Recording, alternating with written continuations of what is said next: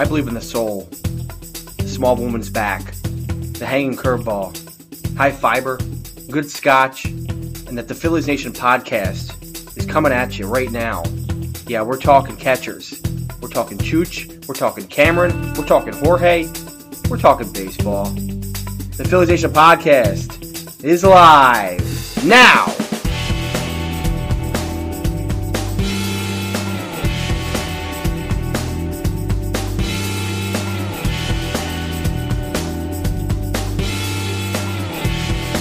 Yo, Phillies Nation. Welcome to the Phillies Nation podcast. This is episode number 7. I'm Tim Malcolm, the editorial director of PhilliesNation.com.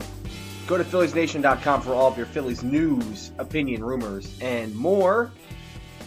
You can find Phillies Nation also on Facebook at Facebook.com/PhilliesNation, Twitter at Phillies Nation, and Instagram at PhilliesNation_. That's Phillies Nation. And then for Instagram, an underscore. The podcast can be found on SoundCloud, iTunes, Stitcher, Spreaker. We are on TuneIn Radio.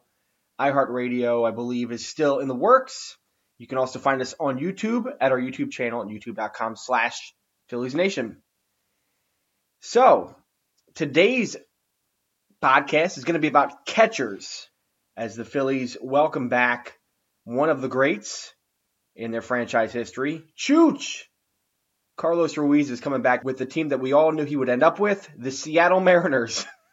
I wonder what he's doing in Seattle. I wonder if he's out like going around and the market out there and maybe climbing mountains or going to Olympic National. I don't know.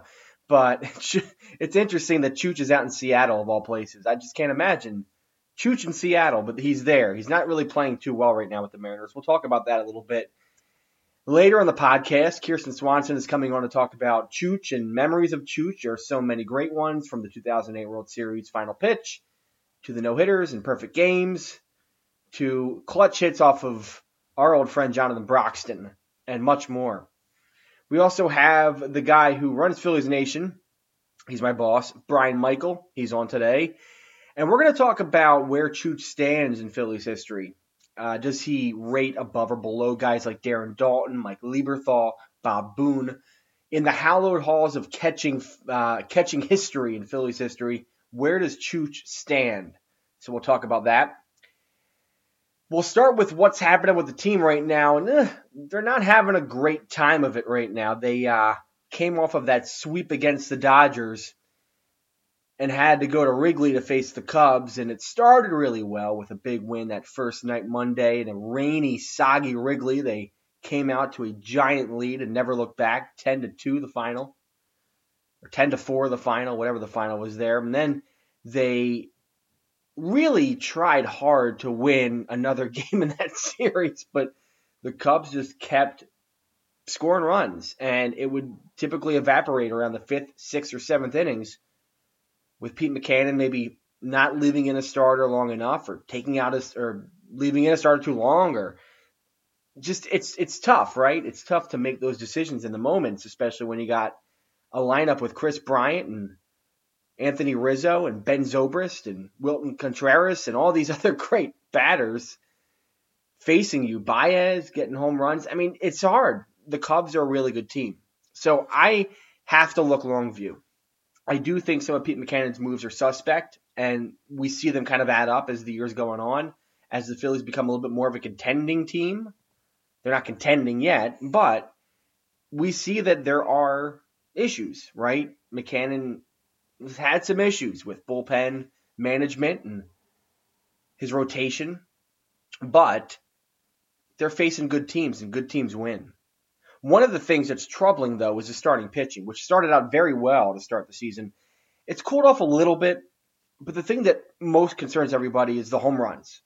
And that's been the big topic over the last couple weeks, but especially last week. The Phillies right now have given up the most home runs of any pitching staff in baseball. I think it's 48 at this point.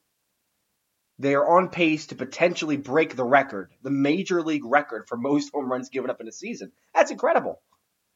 And it's not as if Citizens Bank Park is playing amazingly small this year. The Phillies aren't hitting as many home runs. Of course, they don't have the home run hitters that other teams have.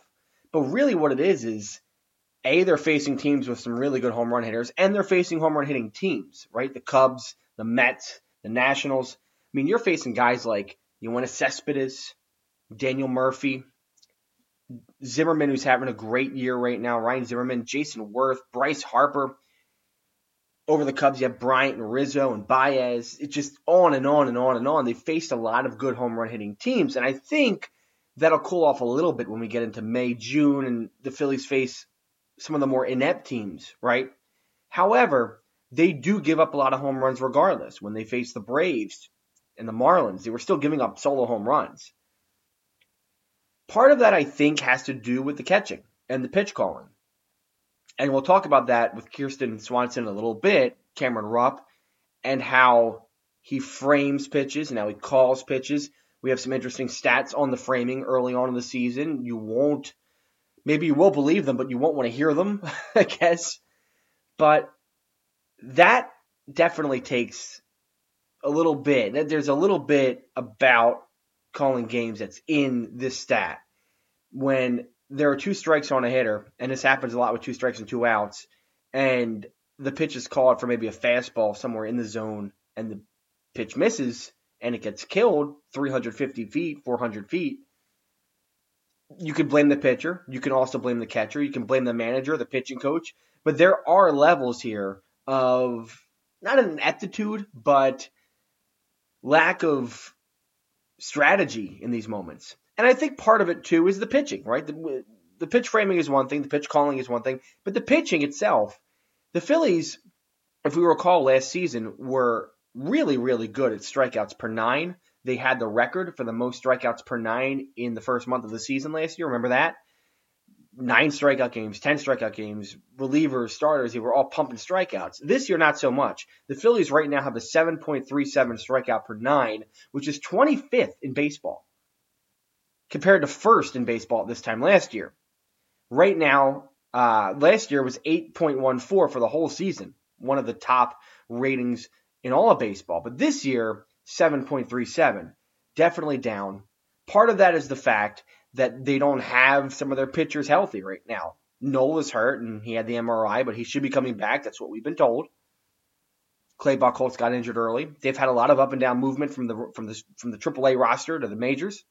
Jared Eichhoff is doing his thing, obviously, 33 strikeouts in 36 innings. Vince Velasquez is 34, but only in 33 innings because he has not gotten through games that much. And then there's Hellickson, who only has 17 strikeouts in 38 innings. What happened to Hellickson, who was throwing that curveball for strikeouts early last year? It's a different pitcher. It's interesting. And I don't know what the difference is necessarily, and I think some of it is how to call the game, and Cameron Rupp has something to do with that. But again, part of it is just the pitching is a little different than it was. Hellickson's not the pitcher he was last year to start the year. He's been more efficient, but I think at the expense of some really tough spots, especially in the 6th and 7th innings when he's supposed to get through innings and get through games. It's not happening the way he'd like it to. And that's why the Phillies right now are experiencing such a problem with home runs leaving the park. They should be getting strikeouts, and instead they have to turn their necks and see a 3-run lead evaporate or a 1-run lead become a 3-run deficit or a 2-run deficit. It's not the way to play baseball. It should normalize a little bit, but right now it's not fun to watch. What is fun to watch, however, is Aaron Altair, and he hit the big home run on Sunday, a huge 3-run pinch hit home run to tie the game against the Nationals. Then, of course, the Phillies won it in the 10th inning. Altair is having a great season, as we know, and we've talked about it, and it's still happening. 65 at-bats for Altair. He has 22 hits, and 11 of them are extra base hits. 11 of the 65 at-bats, and I think it's something like 79 or 80 plate appearances. That's basically every 2 games you're getting an extra base hit from Aaron Altair. He's hitting .338, .427 on base percentage, .631 slug. Yes, small sample size. We should always remember that at this point of the year. But man, Altair is killing it. Plus, he provides great defense. Plus, he's very good on the base pass. He has some speed.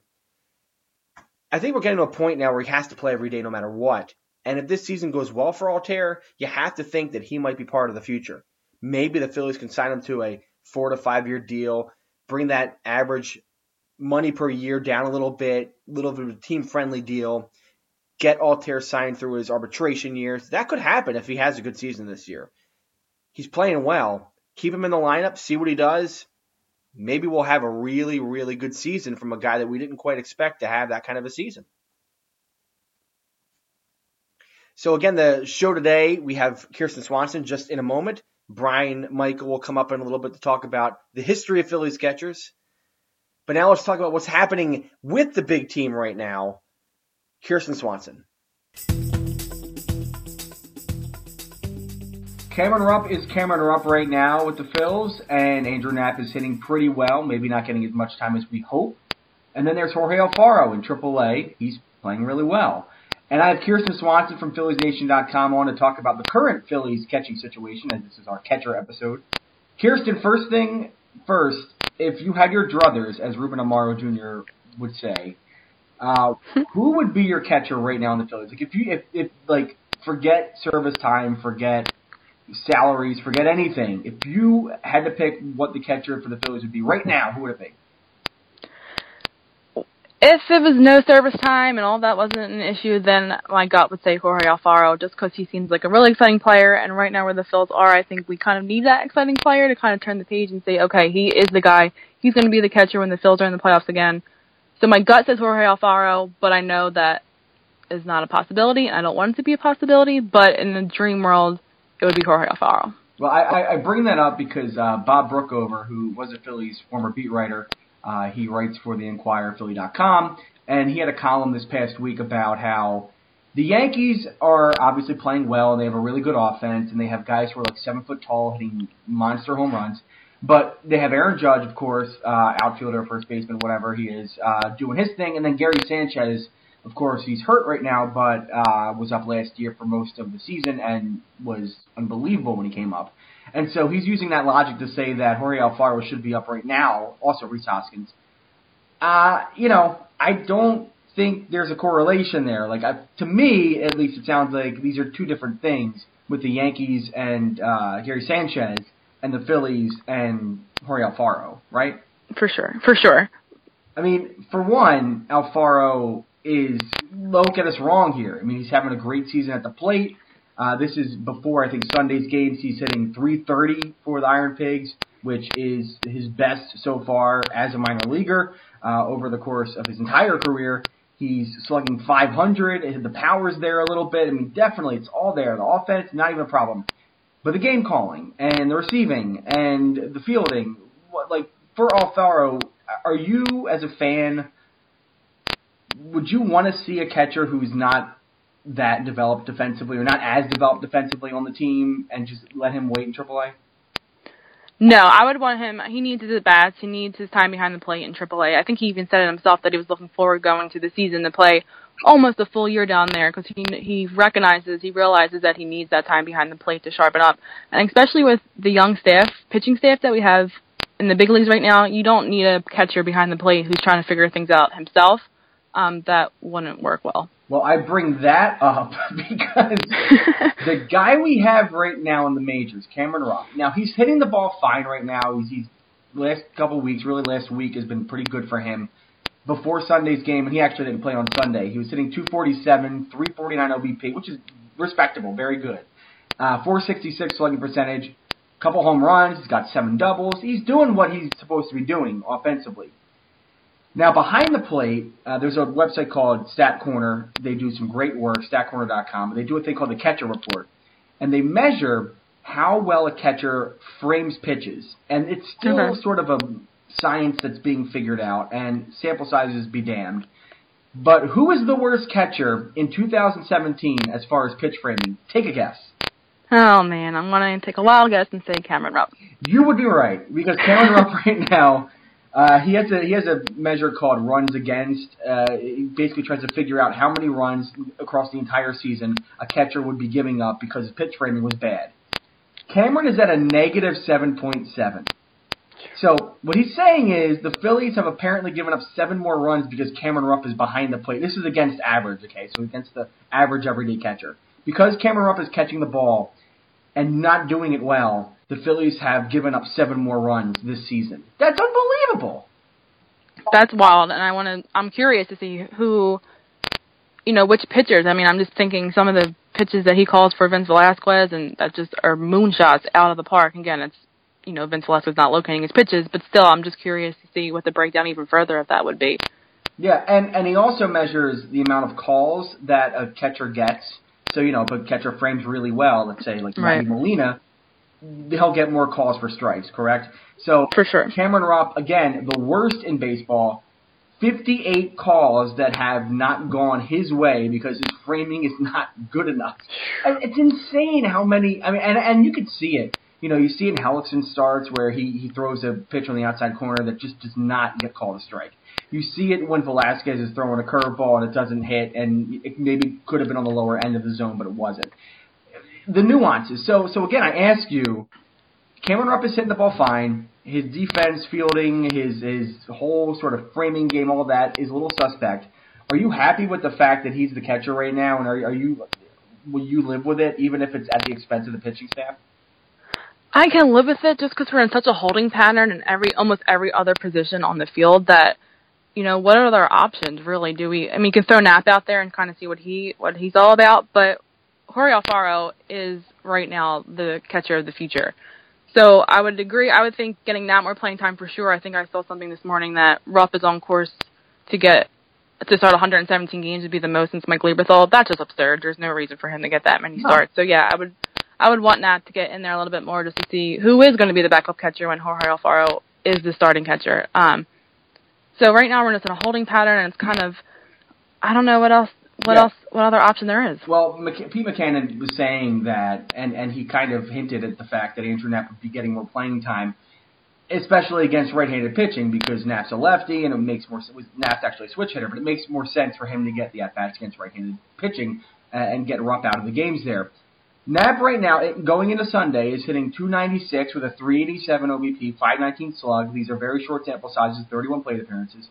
But the guy clearly has a clue of what to do at the plate. So how much worse could he be from Cameron Rupp? I think it's very negligible. So to me, I'm with you. I think Jorge Alfaro is probably the catcher of the future, and next season, opening day, he's the guy. He should be the guy. But why not give Andrew Knapp a real chance here? Because what happens if he plays really well?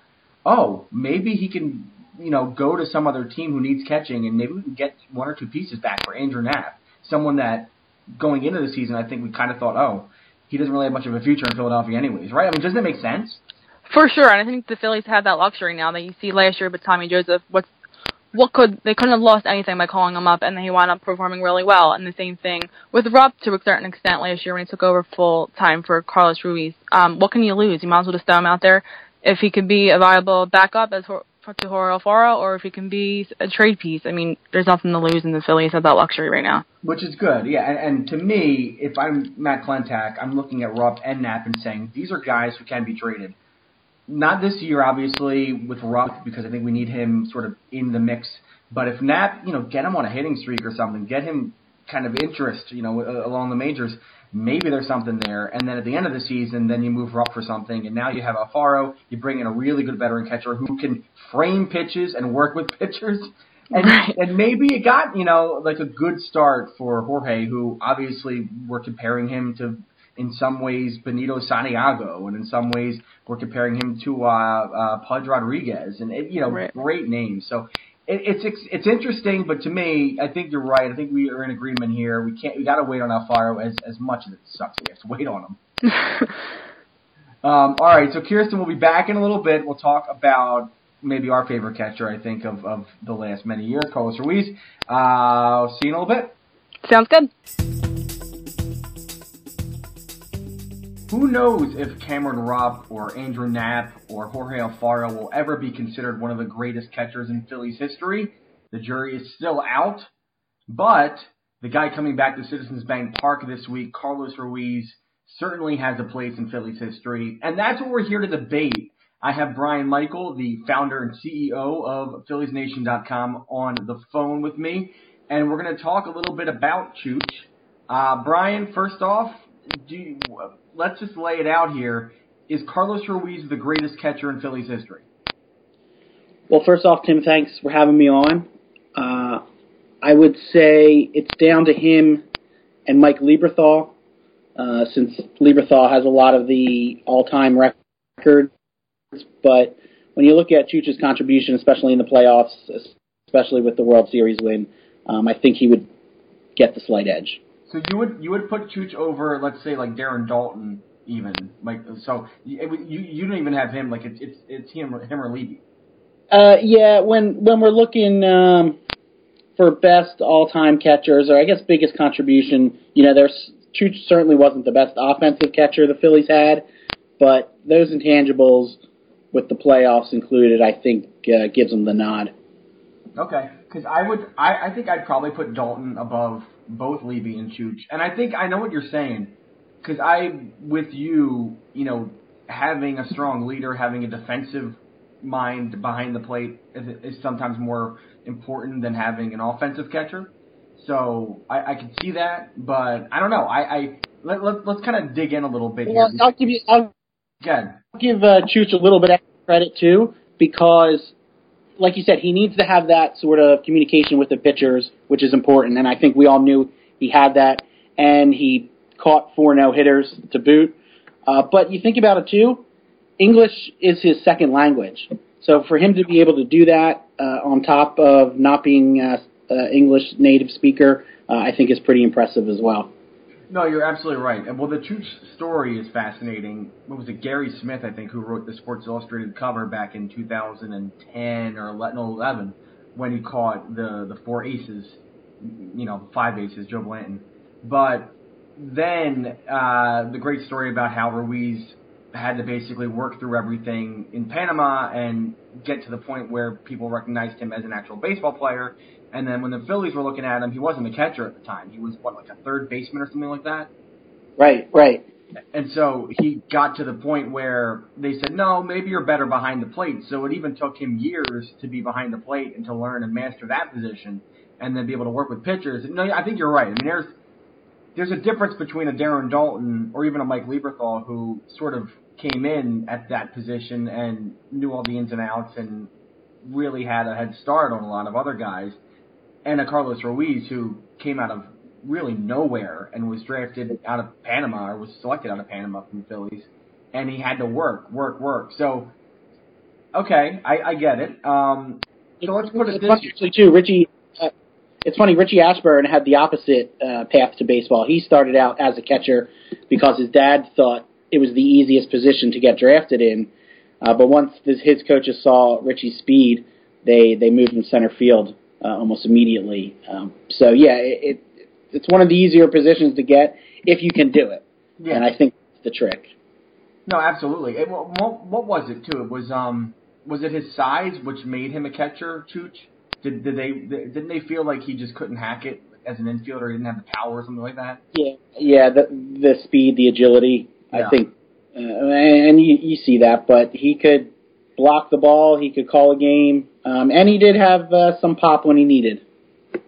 So yeah, the pop came especially in 2012 when he had that 16 home run season.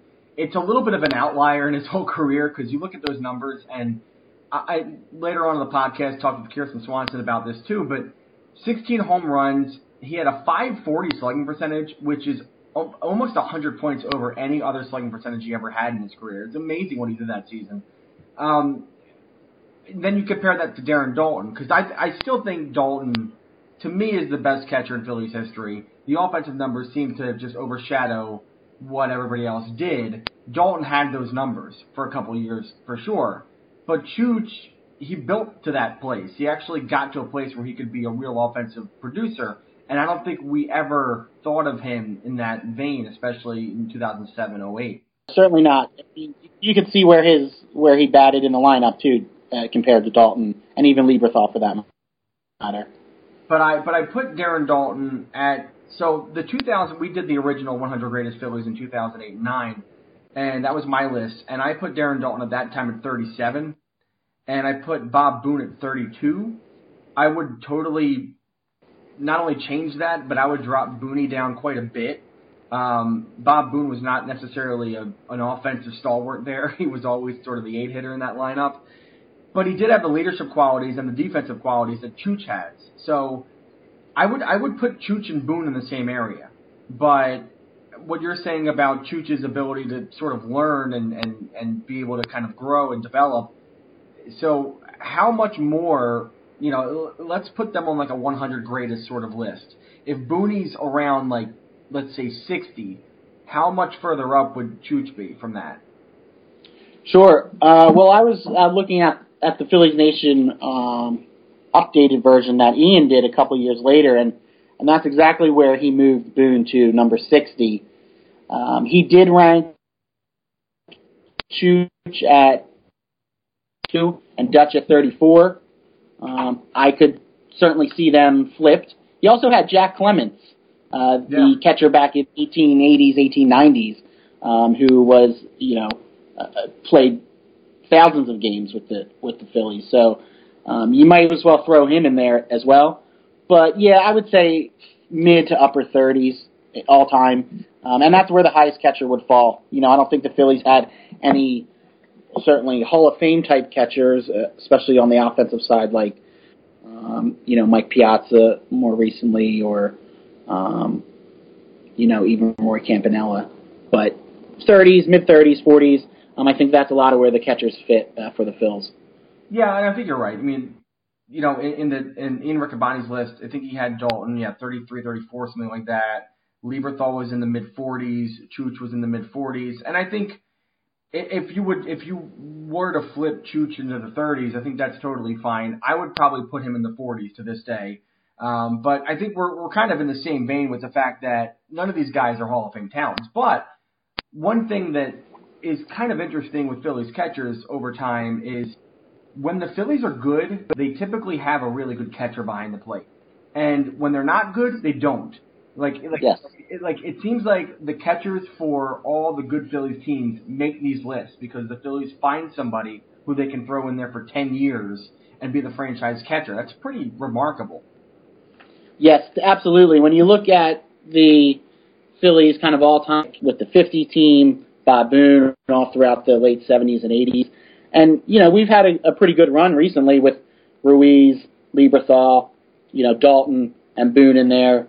You had just a few others, Bo Diaz, Benny Santiago, Todd Pratt here and there. But we've had a good run recently, and like you were saying earlier, we're in that transition phase right now with the 2017 Phillies. Who's going to be that next consistent player behind the plate for 8, 9, 10 years with the Phils? And, maybe Alfaro is that guy. If he gets called up soon, this could be his first couple days of it. Yeah, and we talked about that with Kirsten Swanson earlier in the program, that to me it seems like Cameron Rupp is going to be the guy probably the rest of the year. And Andrew Knapp should get more playing time, I think, because there's no reason why the Phillies shouldn't explore his value right now. But Jorge Alfaro, maybe September gets a call up, and that's it. Because he has only one option year left. This is the option year, so I think the Phillies want to use it in the minor leagues and get him the training that he needs, and then when the year's over, AAA, move him up to the big club and just let him go from there. And who knows, if he's going to be a 10 to 15 year franchise cornerstone, that gives the Phillies something that they can rely on behind the plate. That's going to be a pretty good thing. I wanted to look up Benito Santiago's numbers because you mentioned Benito Santiago, and 1997 was it? He hit 31 home runs for the Phillies. Well, you knew him already from the Padres because he had that funny way he crouched behind home plate. So when he finally came to the Phils, it was someone that you already were familiar with. And then the offensive explosion. I mean, those were the lean years for the Phillies, and definitely a reason to come out to the vet. Back in those days, there were probably more feral cats in attendance than humans. So it was fun for that year. He had 30 homers. I think Stan Licata has the Phillies record with 32 back in the 50s, who was also a pretty good catcher, him and Dutch, and then Benny that one year. But yeah, a lot of fun. One of the few reasons to come out to the park those times. How many years did Stan Licata play for the Phils? Licata, I believe, was there. He came in after Andy Semenick, and he was there just for a couple of years, 56 to 58, so through those 3 years. I'm looking at his numbers here. I mean, he was on the Phillies for quite a while in the 50s, up until 57, 58. And he hit basically all of his 116 home runs. Is he like one of these under-recognized guys? I mean, he played in such a weird period for the Phillies in the 50s after that WizKid season. He really came alive. Yeah, I mean, the Phillies have a lot of players like that because they had a lot of seasons like that. Yeah. You know, there were whole decades where players probably were underrated since they didn't get the publicity of some of the other more successful teams. But yeah, Lapata, I know Ian had him in at 48, but the Phillies, are dotted with some of those players. Spud Davis, one of the Phillies' best hitting catchers from in the 20s and 30s. And again, that's when the Phillies were bad for about 30 years in a row. Yeah. I actually looked up some of the catchers, and Spud Davis was a good one. Also had a funny name, but there were plenty of catchers in Phillies history with funny names, including Choo Choo Coleman, Dixie Parker, Pickles Dillhofer. Yeah, Pickles is the man. Right? Peaches Graham, and Dink O'Brien from 1923 team. Yeah, the 1923 team was probably filled with a lot of guys named Dink. Yes, that was Dixie Parker also behind the plate that year, so that was a fun lineup to fill out. That's fantastic. Well, another fun named Phillies catcher in history, Clay Dalrymple, and more popular, obviously, and a bit of a better player. He was on the 1964 team, and he was known really for being a great defensive catcher. Who is the greatest defensive catcher in Phillies history? Would it be like a Dalrymple? I know we didn't see him play, but would it be Ham or Bob Boone, or would it be Chooch? I mean, who do you think would be that guy? I do think it would be Dalrymple. I know that he, according to Fangraphs, he saved over 104 runs defensively in his career, which was far and away the most in Phillies history. So he, from the defensive side, Clay Dalrymple definitely, I think, was the best. I don't know how he did with the pitchers in terms of calling the games. Certainly there was probably fewer pitchers to manage back in those days. And I think Dalrymple loses a bit, though, because, like you said, he was part of that 64 team, and he was one of the guys that kind of slumped there towards the end of the season and probably didn't endear himself. Well, he wasn't necessarily a big-time hitting catcher to begin with. He had a .233 average with the Phillies, so it's not as if he should have been expected to be a big-time contributor. Yeah. No, certainly not. And there were any number of things that could have gone differently for the Phillies to have won, and they all went wrong for him.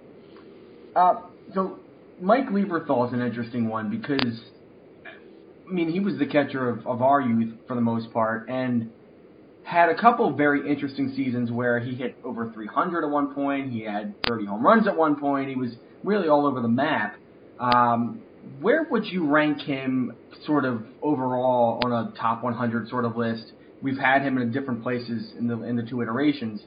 But also, do you think Lieberthal deserved to be on the Wall of Fame? He was enshrined a couple of years back on the Wall of Fame. Is he the kind of guy that you think should have been on the Wall of Fame?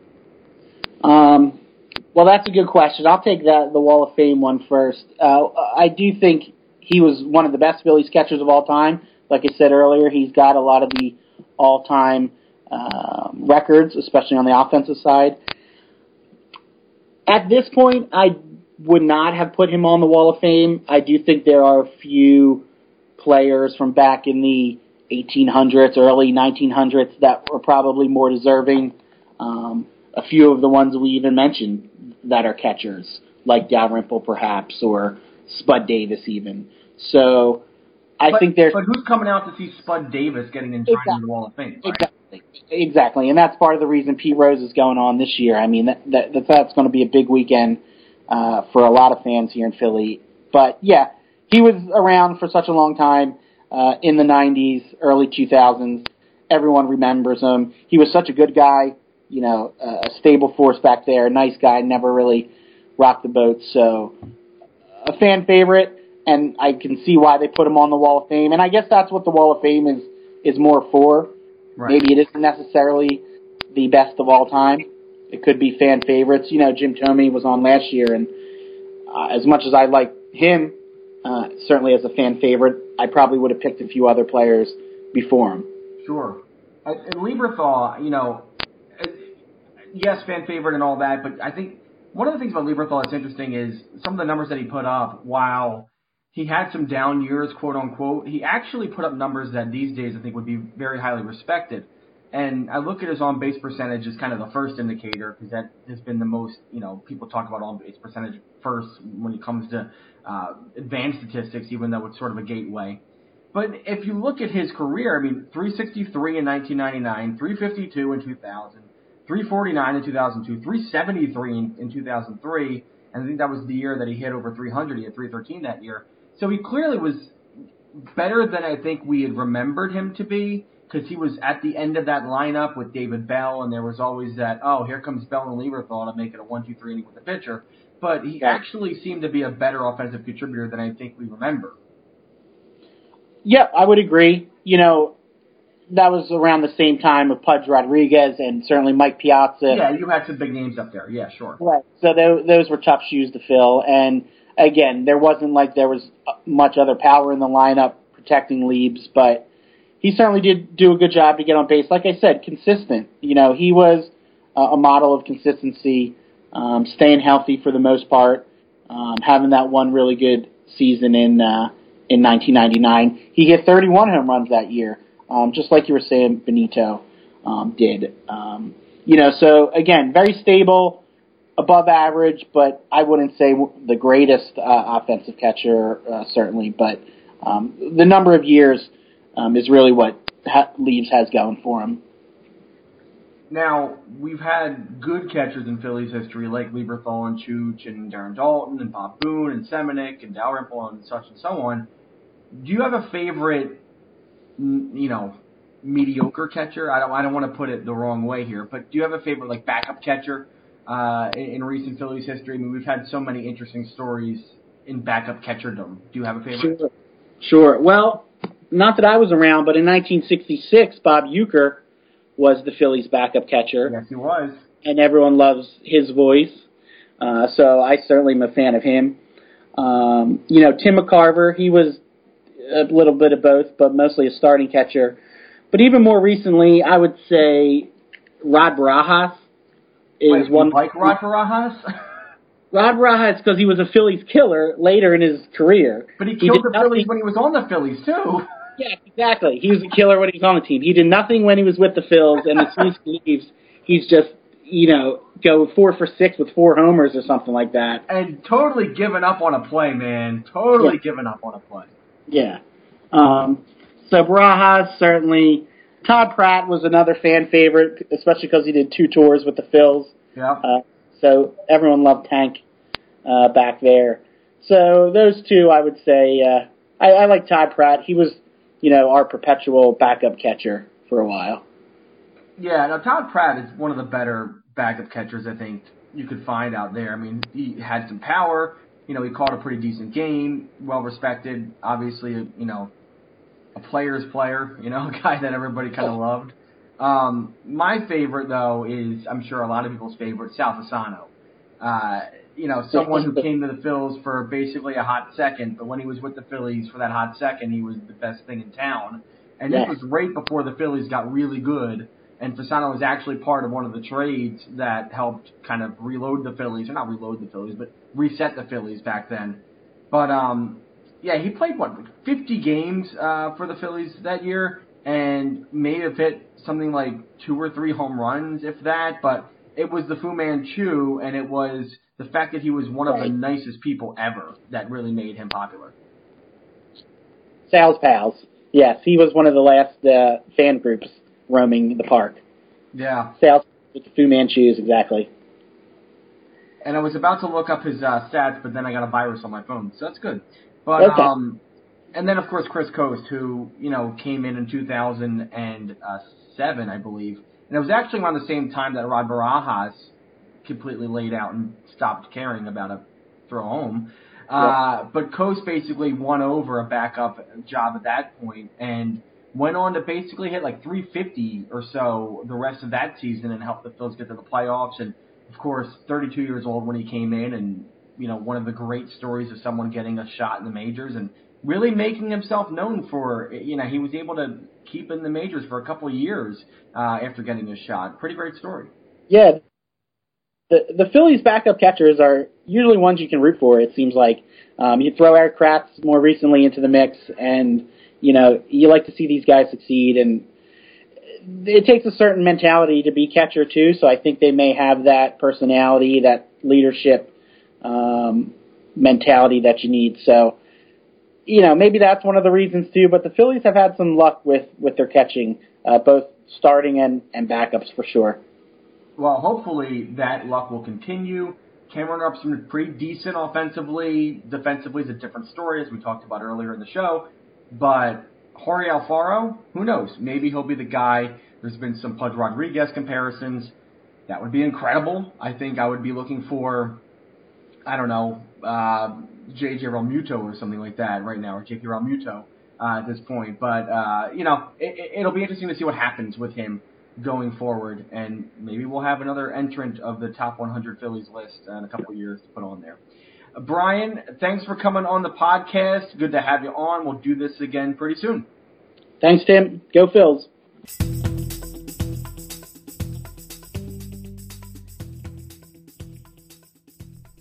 Hey, what's better than spending a warm summer evening watching the stars of tomorrow play baseball?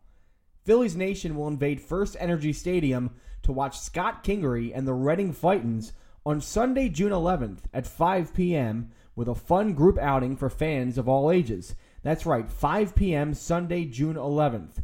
We have the third baseline where tickets are $30 and include a 2.5-hour all-you-can-eat barbecue buffet with ribs, chicken, hot dogs, burgers, mac and cheese, and much more. Plus, this is the perfect Father's Day gift, as the first 2,000 guys will receive a Fightins bucket hat, and all fans are invited to play catch on the field after the game. Come see the future of the Phillies today with Phillies Nation, June 11th, 5 p.m. For details, visit philliesnation.com/events. Again, it's philliesnation.com/events. As I mentioned in the intro, and this is why we're doing this catcher episode today, Carlos Ruiz is back in town. He is bringing his Seattle Mariners to Citizens Bank Park for the awesome rivalry between the Mariners and the Phillies. Kirsten Swanson is here with me again to talk about Chooch because he's been our guy for so long. And first off, Kirsten, just got to ask you flat out, what is your favorite Carlos Ruiz memory? The moment that jumps out in my mind is the last out of Roy Halladay's no-hitter against the Reds in the 2010 playoffs. The dribbler from Brandon Phillips just laying it right in front of the plate, and he just fired it down to the first baseline to get Phillips by a hair out. I mean, there was no doubt that Carlos Ruiz was going to let that ball get by him. There was just no way, and that kind of defined Chooch as a whole to me. Yeah. I mean, what was really cool about Chooch, I think, was you got to see him develop both as a hitter, because he certainly got better and better as his career went on in Philly, but really as a leader. And for someone who, I mean, there was this great Sports Illustrated story some years back when he was on the cover, and this amazing story about how he grew up in Panama and, had to work just to get to just to be kind of noticed. And then when he was noticed, he had to work to get through the system. And he developed as this leader for someone who, speaks sort of a broken English and was always sort of looked down on as a shorter guy, that kind of thing. But guys like Halladay and Lee, I mean, they loved him. Not only respected him, but they loved him. And that doesn't happen with a lot of catchers.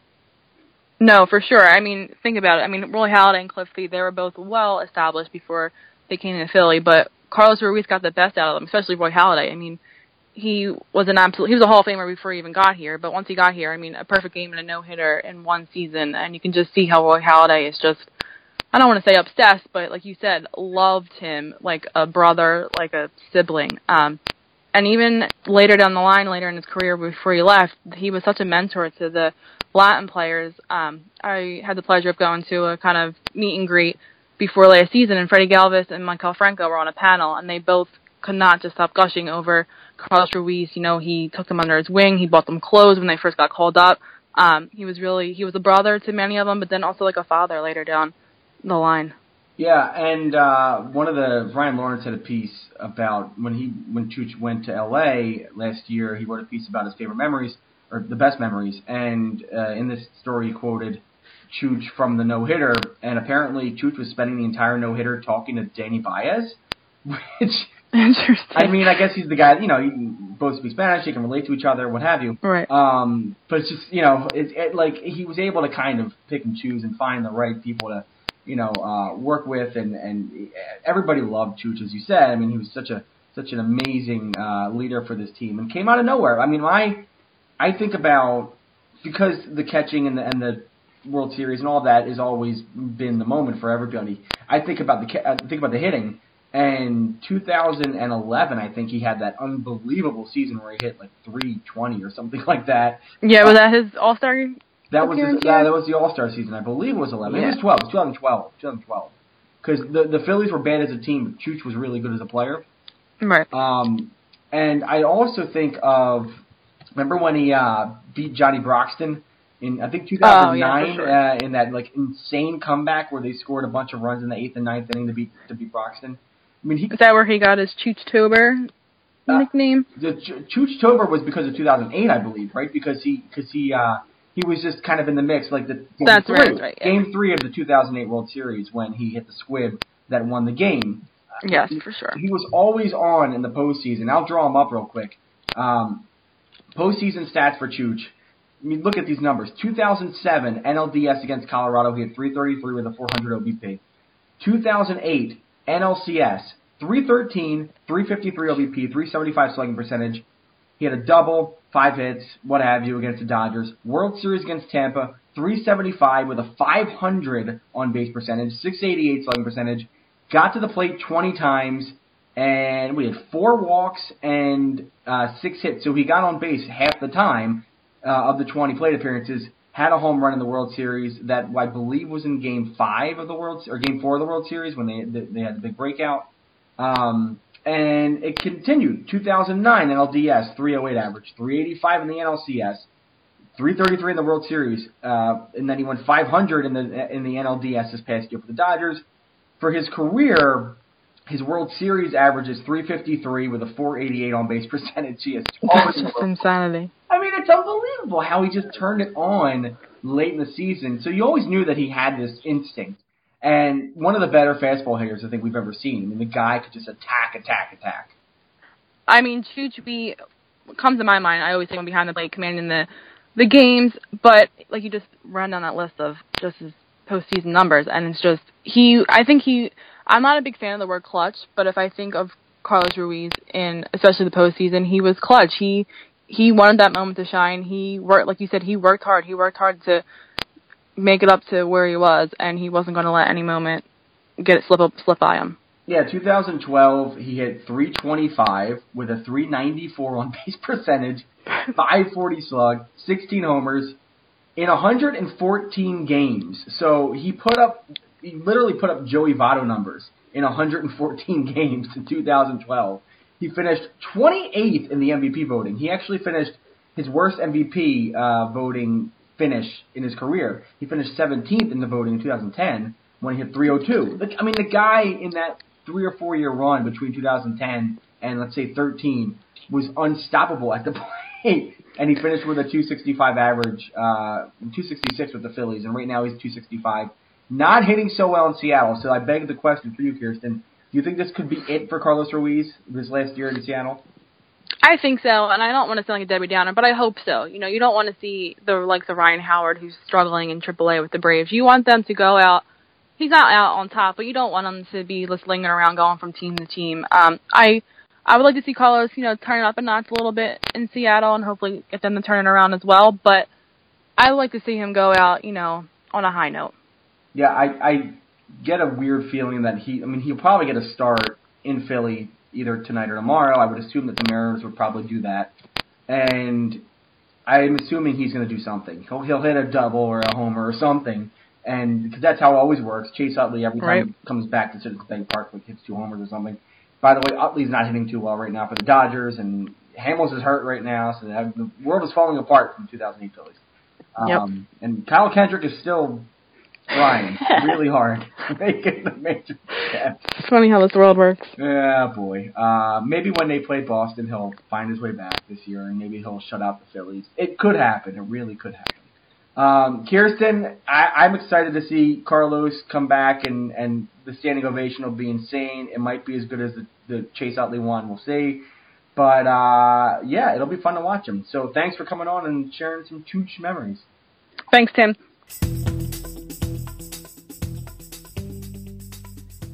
My thanks again to Kirsten Swanson for talking about Chooch and the current catching situation with the Phillies. Also thanks to Brian Michael for coming on and talking about some history.